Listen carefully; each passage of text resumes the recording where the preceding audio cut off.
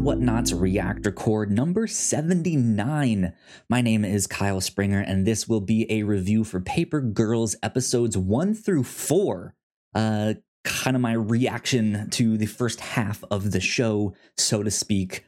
And I have to say, I am pleasantly surprised. The show has managed to be pretty good. It's not the best, but it is pretty good. I was worried at the start because there was not much of a marketing cycle for this show. They only released their first and only trailer about a month ago before the release. So that was a little worrying. But the trailer was pretty good, and I ended up really liking the first episode. If you guys would like to go see my reaction to only that one and want just a little more general reaction, I will put a link to it up here in the corner for all of you guys here on YouTube watching the video version of this. But yeah, the first half of the show, I think, does a pretty good job. It stays fairly faithful to the comics, which I have to say is one of my favorite shows, or my favorite comics that I have read. One of my favorite creators is Brian K. Vaughan, who wrote the book. Cliff Chiang does the artwork here in the comic, and I think the show is doing a pretty good job of getting the look and feel of this book down. I know I mentioned that in my kind of initial reaction, but I just have to say it again. The look, the casting is spectacular. I think the older version of Aaron, played by Ali Wong, is phenomenal. I think she is doing a great job. It's interesting to see her interact with her younger self, and the younger self just kind of be disappointed and just be like, man, that is not who I wanted to be. That's not how I wanted to grow up. And I think the show is really gonna explore the themes of that effectively, of confronting yourself, of dealing with that, hey, this is who I aspired to be versus this is who I turned out to be. And to see Aaron go through that is really interesting. Mac is one of my favorite characters in the series, and similarly for her, she has to then deal with her own mortality, right? To find out that she has died 4 years after the event of Hell Night, and that she has to figure out how to live with that in her remaining time, knowing that she will get sick and die. Yeah, the story explores really, really interesting themes of that, of fate, of, hey, do I really need to turn out like you? Is that so bad? Is that a good thing? Is that a bad thing? Right? And I think it's doing a great job of that. The show is starting to get into the weirdness that the comics get into. You know, we have the time travel stuff. We have mentions of dinosaurs. We have a giant robot. There's some weird sci-fi stuff happening. And who the hell is that grandfather character? You guys will find out.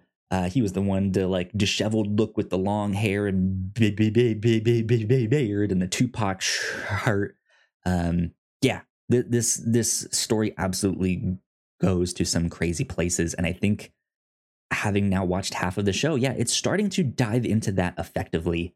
However, my kind of, I don't know, like my grievances, my issues with the series so far, I think still stands. The CGI in the first episode, I don't think was spectacular. I think it was just okay. I think it was kind of subpar, and knowing where this story goes, I think that's also kind of worrying. I think the guns that the old guard had looked not great, like the laser firing beam shots, what have you. did not look great. Those weird little like robot bug things that healed Aaron's gunshot wound didn't look great. And yeah, I'm hoping that means that they're saving most of their budget for some of this bigger bombastic stuff that I know is coming down the road.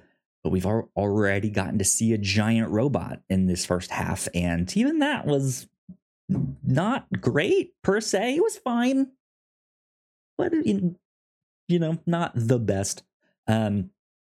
But I think that also lends itself not just to the CGI, but the lack of budget in general. I don't know if they have a big enough budget to really pull this story off effectively.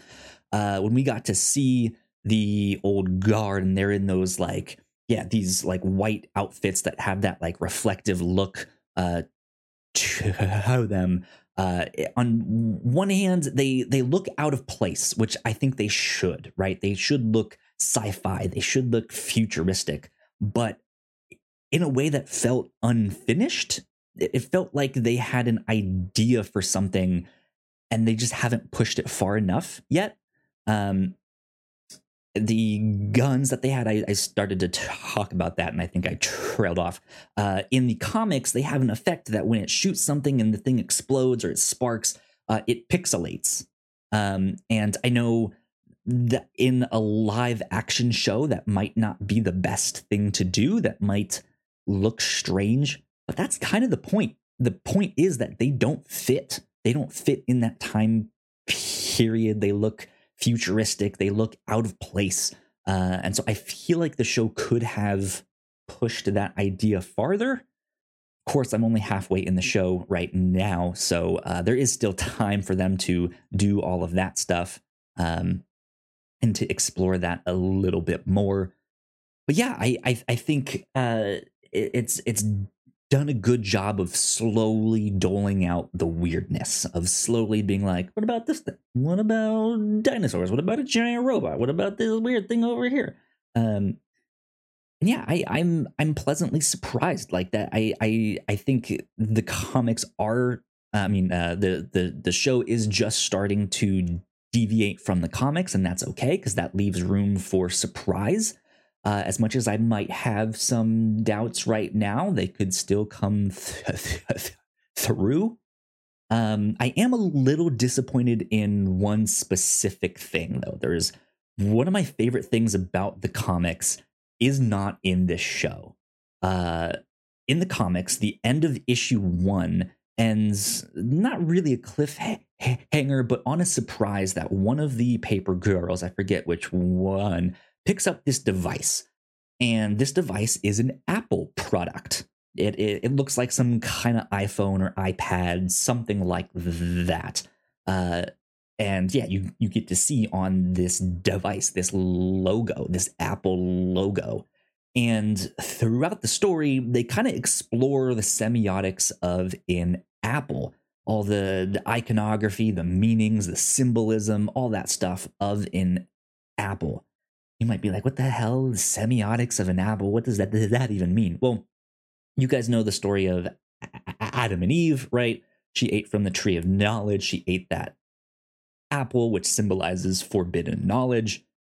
In a school setting, you show your appreciation for your teacher by giving them an apple because they are givers or teachers of knowledge, right? Again, back to the tree of knowledge.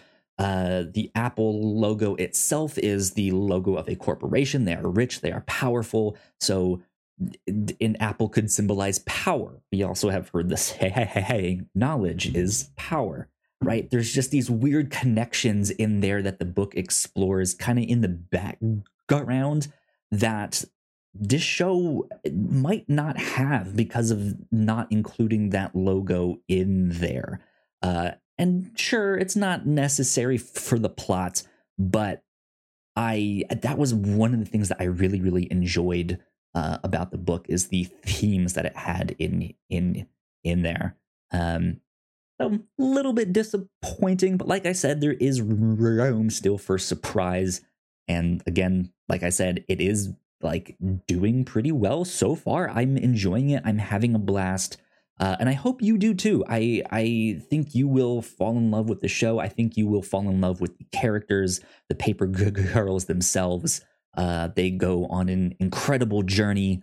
And I think so far the first half is pretty darn good. Pretty darn good. So yeah, I will leave you all with that. That is my reaction / review to the first half of the show. I will be back in a day or two when I have completed it, and I will give my thoughts on the show as a whole. But so far, so good, but not the greatest at the same time, too. So I think this will be under a lot of people's radars. I think it'll be kind of a hidden gem, but also not the next big thing.